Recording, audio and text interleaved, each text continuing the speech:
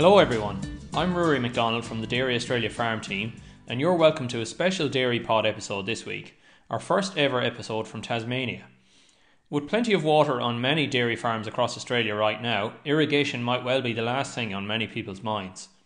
But before we know it, the warmer weather will be here and irrigators will once again be working hard to maintain that precious moisture in their soils. In this Dairy Pod, Dr. James Hills from the Tasmanian Institute of Agriculture and Dairy Tas Regional Extension Officer Liz Mann will take us through the steps for pre-season checks and once it's all up and running, tell us how to set your intervals to make every drop count. James is also a lead researcher for Smarter Irrigation for Profit Phase 2, so he's up to date with all the latest information for boosting productivity on irrigated farms.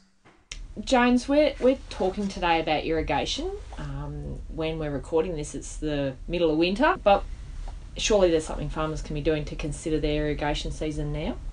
Yeah, certainly. So this is the key time to start thinking about checking your irrigation system so that when we reach the season start, we're not going to have anything that's going to delay that startup process.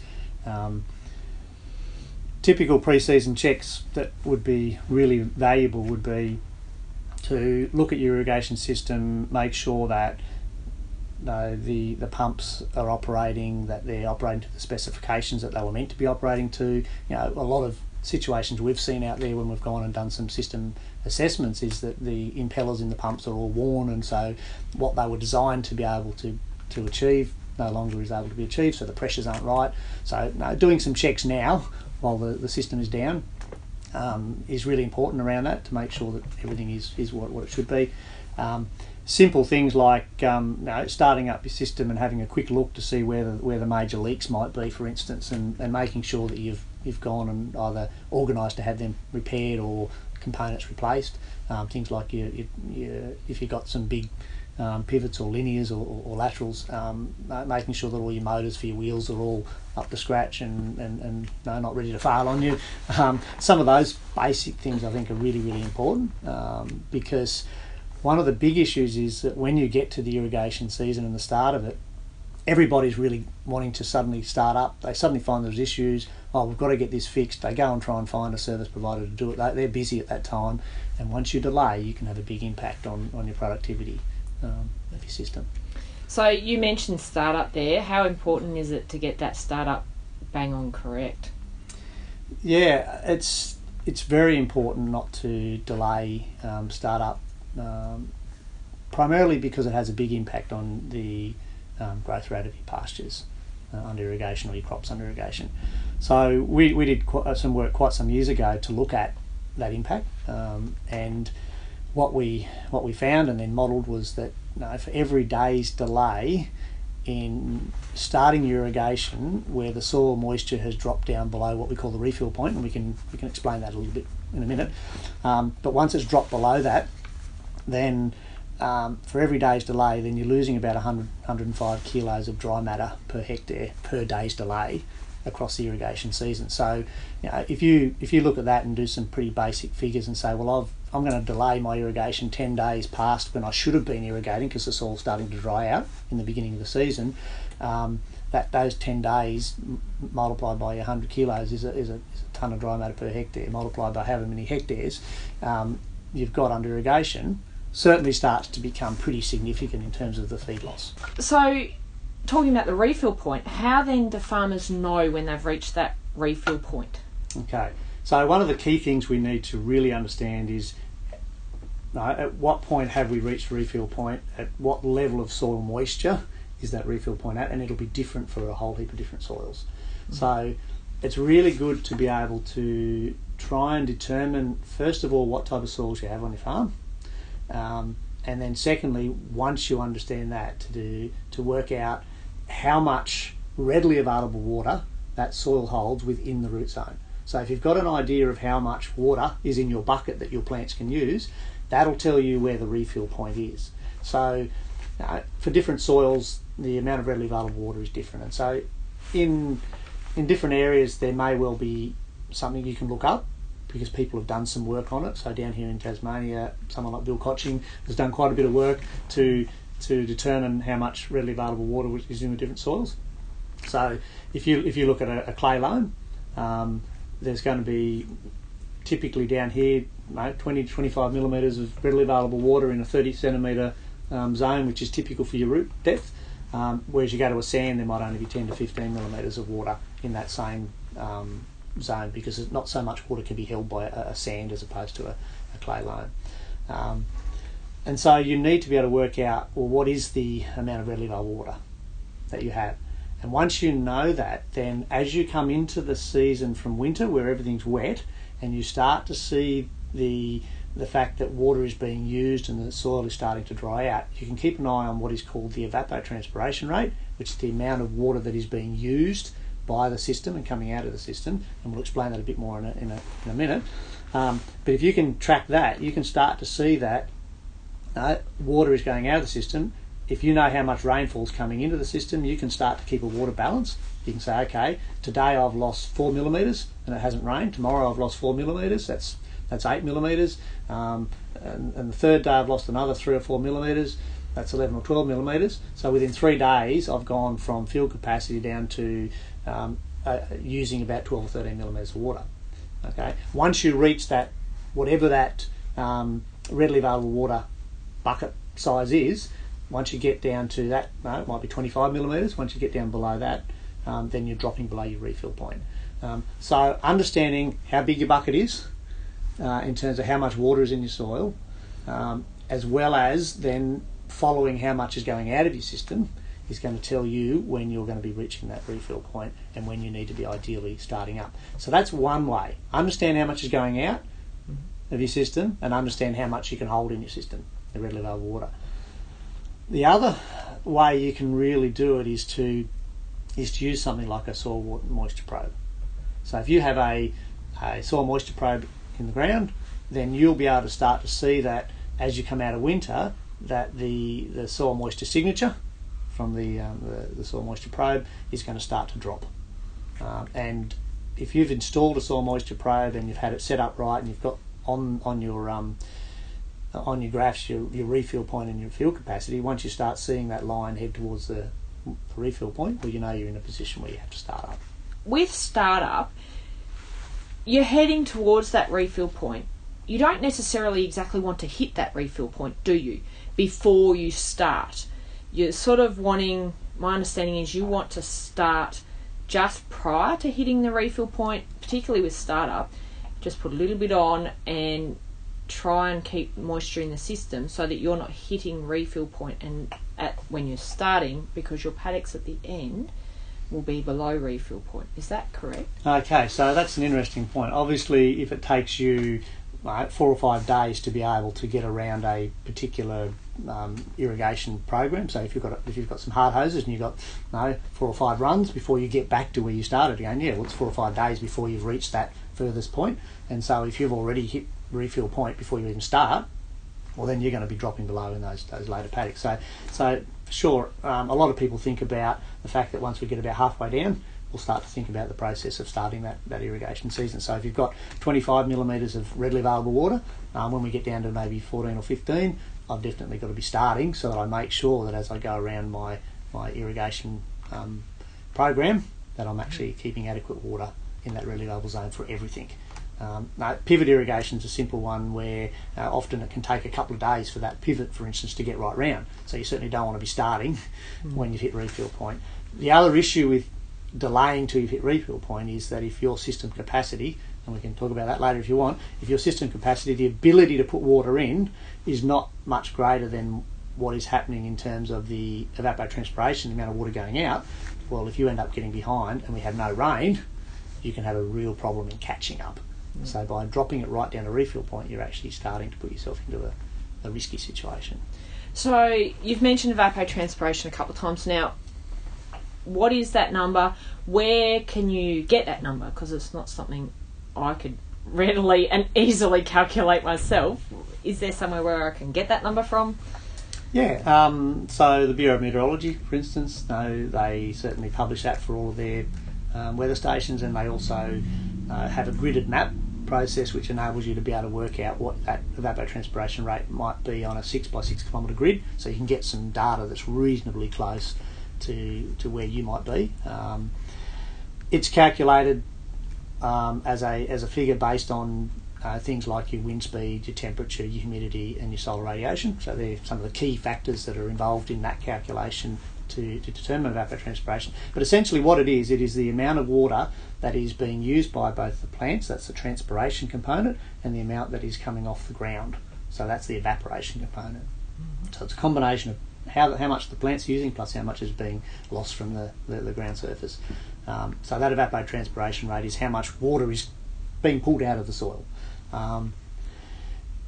If you want to think about it in terms of your particular site, what you've got to be really careful of is if you're going to the Bureau of Meteorology or somewhere like that where they're doing those calculations and you're picking that data up from a weather station that's based at say an airport or somewhere in a city or something, then you've got to be careful that evapotranspiration rate actually is applicable to your situation, because you might be in a farming situation where there's a lot of pasture as opposed to an area where there might be a lot of concrete or bitumen, and so the whole issue of wind speed and particularly solar radiation are going to be different, and it's going to have a big impact on that evapotranspiration rate. So you've got to make sure that you've got something that's applicable to your farm. But there are certainly ways in which you can just using the internet look up and obtain those figures. Or I mean, in the past it used to be you'd get your weekly paper and you'd go down there and you'd look at the column and you'd say, here's my evapotranspiration rate. But you want to not only know what is the evapotranspiration rate today, but you want to have a bit of a look at, well, what does it look like over the next week? So you want to be looking at a forecasted evapotranspiration. So there are ways in which you can take that from the Bureau of Meteorology. So we've got startup, we've hit startup right, James. So we've listened to this podcast, we've got it all correct. We move into the season. How, and I think I've seen research, I could be wrong on this one, but where the amount of water that you're applying, some people will actually be over applying water and some people will be under applying water, and that greatly affects your pasture growth. How do you know that you're getting the right amount of water on, and how do you go about making sure you're getting that right amount of water on each time? Okay, that's a question that probably has a number of components to be able to answer it. There's a few things. First of all, if we're thinking of getting the right amount of water on, then we need to think about how we schedule our irrigation. So I think it really relates to this whole issue of scheduling. So how are we going to schedule when we're going to irrigate and how much we're going to need to put on? To be able to really work that out, well, first of all, we need to understand how much water our soil holds. We've already talked about that, the readily available water. So we need to know that for our site, and remember it's different for different soil types. So if you've got more than one soil type on your irrigated area, you need to look at what is the most limiting. So if you've got an area that only holds 15 millimetres, that's the most limiting, as opposed to something that might hold 25 millimetres, because 15 millimetres is going to run out quicker than 25 millimetres. So you need to know how much water your soil can hold, readily available water. The second thing you need to understand is how much water you are capable of putting in with your irrigation system, and that's what we call our irrigation system capacity. So different irrigation systems that have been designed will have different capacities. So we need to know how much is there, we need to know how much we can put in, and the third thing in that equation is we need to know how much is going out, and we've talked about evapotranspiration. So they're the three key components of trying to understand how to get irrigation right. So what you want to do is you want to keep your soil moisture between your refill point and your fill capacity. So when it comes to scheduling, say for instance you've got a situation where you've got a clay loam, you've got about 20 odd mils available water in your root zone. What you'll do is you'll say, okay, we've just had a nice rain event, we're at fill capacity. Once we've hit that point, what we need to do is say, okay, well, from here on, I want to make sure that I'm keeping an eye on how much water's going into the system and how much water's going out of the system, so that when I do that water budget, I'm making sure it stays within that 20 to 25 millimetres, so that the bucket's not running out and the bucket's not overflowing.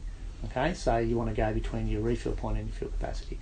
To be able to do that, then we need to be able to track when we put irrigation on, and how that relates to how much is going out of the system. So say for instance you've got a week ahead of you and you're saying, okay, I want to know when I'm going to irrigate. I'm about at field capacity now, I've got this week ahead of me, so you'll grab some information around evapotranspiration, for example, and you'll say, okay, the prediction is that today there's going to be 4 mils, tomorrow there's going to be 5 mils, the next day there's going to be 4 mils, and you'll have a look at that week that's ahead. And typically, in regions down here in Tasmania, for instance, you might end up using 30 to 35 millimetres of water going out of the system in a week. So say, okay, if I need to have that much going out, that means I need to be able to replace that. So I've got to put that water back into the system. So if my irrigator is capable of putting in, say, 6 millimetres a day, then if I look at 6 millimetres a day over 7 days, then I need to be able to achieve 30 odd mils. I can probably put in, 6 sevens, 42 mils. So therefore, I need to be applying that water just about every day to be able to keep up. Now, you wouldn't want to do it every day because you'd be putting on a little bit too much. The question then comes to the point where you say, well, should I be just putting on 6 millimetres every day because that's what my capacity is, that's how much my system is able to put on if I turn it on and leave it running 24 hours a day, or should I put on 12 millimetres in one day by speeding it up and putting on more in one day and then have a day off, and then 12 millimetres the next day and a day off? So depending on how you want to approach it, you need to think about what's my capacity, therefore how often do I need to irrigate to make sure I stay between my refill point and my field capacity.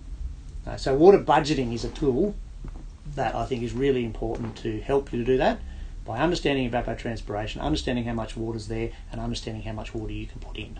Yep.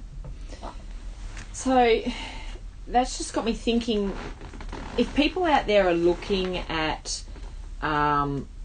changing their irrigation system or upgrading or putting in irrigation, this is really something they need to be considering as well, particularly around your pivots and your laterals, linears, around pack capacity and how much can be applied in one pass, really, isn't it? Because if you are putting on a pack that's too small, you will drop yourself below that refill point, won't you?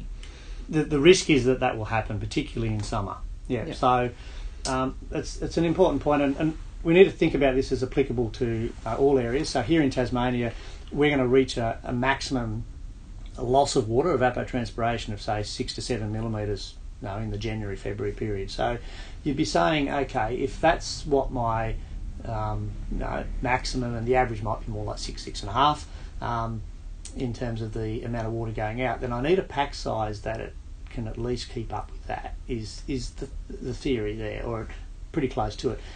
The thing is, you're not always, you'll have certain days where you're getting 6 to 7 mils lost, but then the next day you might only have 4 because a bit of cloud comes in. So on average, 6 to 7 mils down here. But you go to South Australia, where their typical evapotranspiration rates during the summer period are 12 to 14 millimetres. You've got to think about, well, how can I manage to have a system that's going to be able to replace that 12 to 14 millimetres or 15 millimetres going out every day? So understanding what your evapotranspiration rate is will help you to understand perhaps what the minimum might be in terms of a pack size. And then you've got to think about your own risk profile. So somebody might say, well, I'm happy to put in a system that's only at 5.5 to 6 millimetres down here in Tassie, because that will enable me to potentially keep up irrigation during the peak.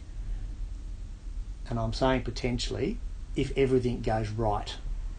Because if you have a breakdown early January and everything's shut down over the Christmas period and you can't get your parts and you can't fix it and you're not watering for a week, very quickly you're going to drop below that refill point. And if your system is only capable of putting in the 5 or 6 mils to replace what's going out, and you get no rain for that next month, which is pretty typical in places like down here, then it doesn't matter that once you've got that system repaired, that you turn it on and leave it on 24 hours a day, you're never ever going to put enough water into the system to lift it above the refill point. And so you're going to be constantly watering, even though you're going flat out, and only getting about half your productivity.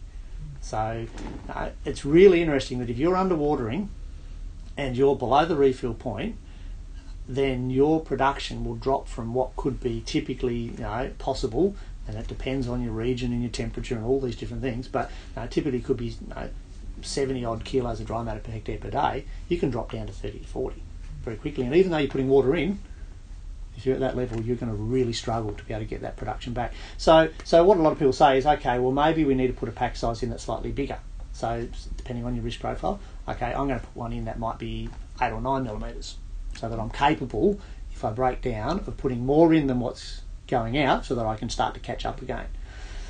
The big issue with going too big on that end of things is that as you increase the pack size, you increase what is called the total dynamic head, so the amount of energy that is required to shift that water, because your pipes are going to be bigger, your sprinklers are going to be bigger to achieve the bigger flow, so that you're able to put more on, and so therefore the energy costs of applying that water with a bigger pack size is higher than at a smaller pack size. So for every time you turn that on and it's running, it's going to be costing you more. So if you go too big, then you're wasting your energy.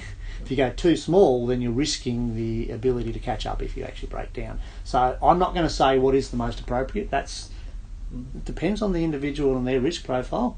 They might be someone who says, I'm going to stick at 6 millimetres because I know that in summer I can turn on and leave it running 24 hours a day and basically keep up and don't have to think about scheduling. If they've got a whole heap of stock there that can help them to repair something really quickly in the background because they're really, really organised, well, perhaps that's their model for going forward. So you've got to think about how much is going out and how much you can put back in. Yeah. So essentially that's what irrigation is. How much is going out and topping that bucket up. Yeah. If you think of a gun situation, so we've talked a little bit about pivots and so forth, but if you think of say a hard hose, often people will say, well, my irrigated area is going to be these 6 runs. If I look at those 6 runs and I'm capable of putting 25 millimetres in or 30 millimetres on a run, but it takes me 6 days to get from one end to the other and then back again, if I'm in the middle of summer where I'm losing 6 to 7 millimetres a day and I'm losing over 40 millimetres in that week, well, by the time I get back, I'm actually starting to dry out too much. So the question then would be, what's my system capacity? How can I change that? Or drop one runoff. Yeah. And then you're probably going to be able to get back quicker. So think about the area that you're irrigating in relation to your system capacity. So it's not only for pivots, but it can apply to all these other systems as well. Anything else that you think farmers might need to consider in their systems or consider to make sure they're getting the most out of their irrigation for this coming season? Yeah, I think perhaps just to mention some of the tools that can help. We've talked a little bit about the theory of scheduling and knowing how much water is in your soil and the possibility of using a soil moisture probe. What about some of the water budgeting tools that are out there, for instance? Yes. We probably haven't talked so much about those, but there are a number of water budgeting tools that can help to do that budgeting process for scheduling. Yep. So one of them that we're using within a current project, the SIP2 project, Smart Irrigation for Profit 2 project, is called IrriPastures, and so that is a program that enables you to be able to enter your irrigation events. It also automatically draws in weather data so that you've got the evapotranspiration data coming in for you, and it'll be able to take in your soil moisture data from your soil moisture probes. Because with a water balance tool, over time you might get out of balance in terms of what the soil moisture is like when all you're doing is calculating evapotranspiration, which is an estimate of what's going out, with rainfall and irrigation that's going in. You might get to the point where you need to recalibrate that to say, hey, wait a minute, you're telling me that we're reaching a refill point, but actually the moisture's a lot higher, and that's where a moisture probe already linked to that system is really good, because it can do a check to say, hey, wait a minute, we need to reset our budget. And so that tool is a tool that farmers can use, enter in their irrigation, and it'll calculate their water budget. You'll be able to see a nice little line coming along, and you can make sure you keep it within your refill and your field capacity zone, so your readily available zone, and it'll help your planning then going forward. There are other products out there, so Swan Systems have an irrigation management system in place, and that has more complicated possibilities because it also enables your actual flow rate from your irrigator system to be fed in, so it's automatic calculating exactly what's going into your system, not just what's coming in through a rain gauge or through what you're entered. So you don't even have to enter your irrigations because it'll actually determine what's happening by picking up that flow data. So essentially it's monitoring all the time what's going on and then saying, well, this is what I believe you need to be scheduling. So it's kind of doing that job for you based on the information that it's picking up from your system. So those tools are out there. Irrisat's another one that's as a tool that's available, and it's really good for crops other than pastures, for instance, where you might have a maize crop or something in. And that's a free tool. So some of them are free, some of them you'd have to subscribe to. But those tools are there, and I think they're really useful to have a look at to help you in making those decisions. Yeah, because I think years ago, wasn't it down on Rosemount where you did some research with regards to this first Smarter Irrigation program? Showed they were over irrigating. Is that right? Or I can't remember whether it was over or under irrigating, and the amount of money that they could save or produce just by getting it within that was quite significant. So that was down at a farm in Cressy, and the key thing that we noticed there when we just did a year of monitoring, so we didn't interact with the farm at all, we just said, well, what are you doing? The key thing there was that they were underwatering. So what had happened is that they hadn't responded appropriately to start-up of irrigation and allowed the soil to dry down too much. The capacity of that system was about 6.7 mils, so they could put about 6.7 mils in. They hit January and it was a very dry period. We didn't have any rainfall at all right through the whole of January, and the evapotranspiration rates were relatively high. It was a hot season, and so they were watering according to what they felt was right, and the paddocks were green, but their production when we measured it was only about 30 odd kilos. So that's where we identified this situation where soil moisture dropped below the refill point, and they had been watering and feeling comfortable because the pastures looked green, and we termed that the green drought. Oh, they're comfortable, and they were used to getting about that much production, and so they had a certain number of cows or stocking rate on that. And they were comfortable with it. When we actually showed them that they were significantly underdoing it, and they changed their scheduling to make sure they were keeping in the readily available zone, they increased their productivity significantly, and that was a 117 hectare pivot that we were working on. And so when you double your productivity from say 40 to 80 kilos of dry matter per hectare per day, well, you've got quite a few hundred tonnes of pasture more that you're growing. So suddenly when they changed their practice, they had all this pasture, and so in the second year we were doing that work, they didn't have enough cows to eat it, they weren't keeping up with it, and so it was actually starting to go to head, and they weren't able to manage that pasture. So the year after that they actually increased their stocking rate. Now I'm not saying that's necessarily the right way to go. You've got to be careful from a sustainability point of view that you don't overdo your system, but you've got to be able to manage that pasture effectively, because your growth rate will slow down if you allow it to mature as well. So so you might take it off as silage or something else. But that was a key situation where he was buying a whole heap of grain to supplement what he wasn't growing as grass. And when he got it right, he wasn't really using any more water, he was just scheduling it right, so he wasn't allowing it to drop out of the system. He put variable rate on so that he didn't, so he ended up saving some water. So he was actually growing more grass with less water, less energy, and didn't have to put all that extra purchase feed in. And so he was looking at savings of, and he did some back of the envelope calculations just for those seasons of quite a few $100,000. So really worth it if you get it right. Yeah, exactly. And that's why irrigation and scheduling, start up right, making sure that you check your system early. Even if you do a quick run through early, make sure everything's actually working prior to starting up on the right time, and then scheduling efficiently. That probably sums it up as to why it's so important.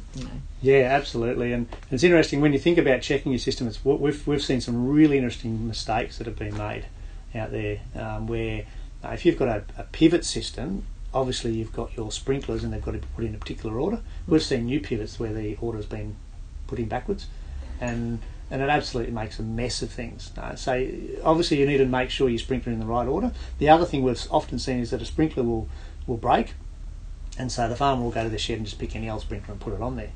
But you actually need the right sprinkler for the right spot to get your uniformity right. And we probably haven't talked much about uniformity, but we need to know how much is going in. And people go to their system and they'll read their panel, and the panel says 15 mils, and they'll say, oh yeah, I want to put 15 mils on today, or over the next 24 or 48 hours, however long it takes to go around. Okay, I expect 15 mils, and they assume that's going on.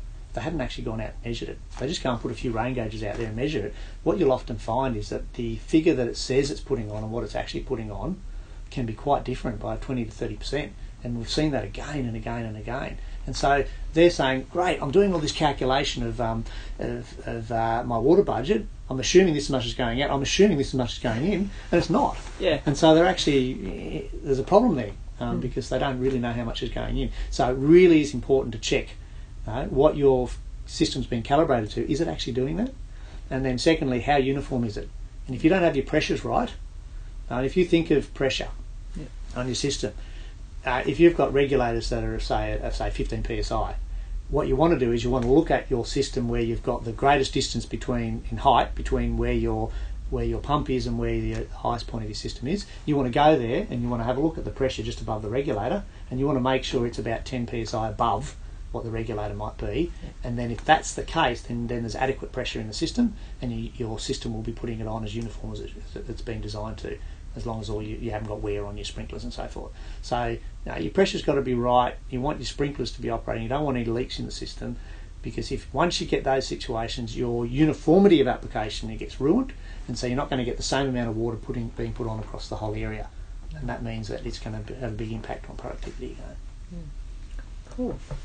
All right, I think we might wrap it up at that one, James. So, I suppose the key messages are pre-season checks, make sure you get your irrigation startup right, and scheduling pretty much for irrigation. So thank you very much for your time, James. No problem, thank you. Thanks to Liz and Jane for that comprehensive look at how to make the most of your water allocation. You would have heard James and Liz talking about Phase 2 of Smarter Irrigation for Profit, or SIP2 as it's often called. With a large portion of Australian dairy farmers using irrigation of some description, smarter water use can provide big efficiency benefits, with the project aiming to increase average irrigation productivity on farms by 20 to 40%. As part of its contribution to the Smarter Irrigation for Profit Phase 2 project, the dairy industry has established and is helping to manage 17 research and learning sites across Western Australia, South Australia, Victoria, Tasmania and New South Wales, including the subtropical border area with Queensland. Smarter Irrigation for Profit Phase 2 is supported by funding from the Australian Government Department of Agriculture, Water and the Environment as part of its Rural R&D for Profit programme, as well as Dairy Australia. Further information is available via dairyaustralia.com.au or on the project website at crdc.com.au. Well, that's it for this episode. As always, you can find other Dairy Pod episodes on SoundCloud or subscribe at Apple Podcasts or Google Podcasts. Thanks for listening, and bye for now.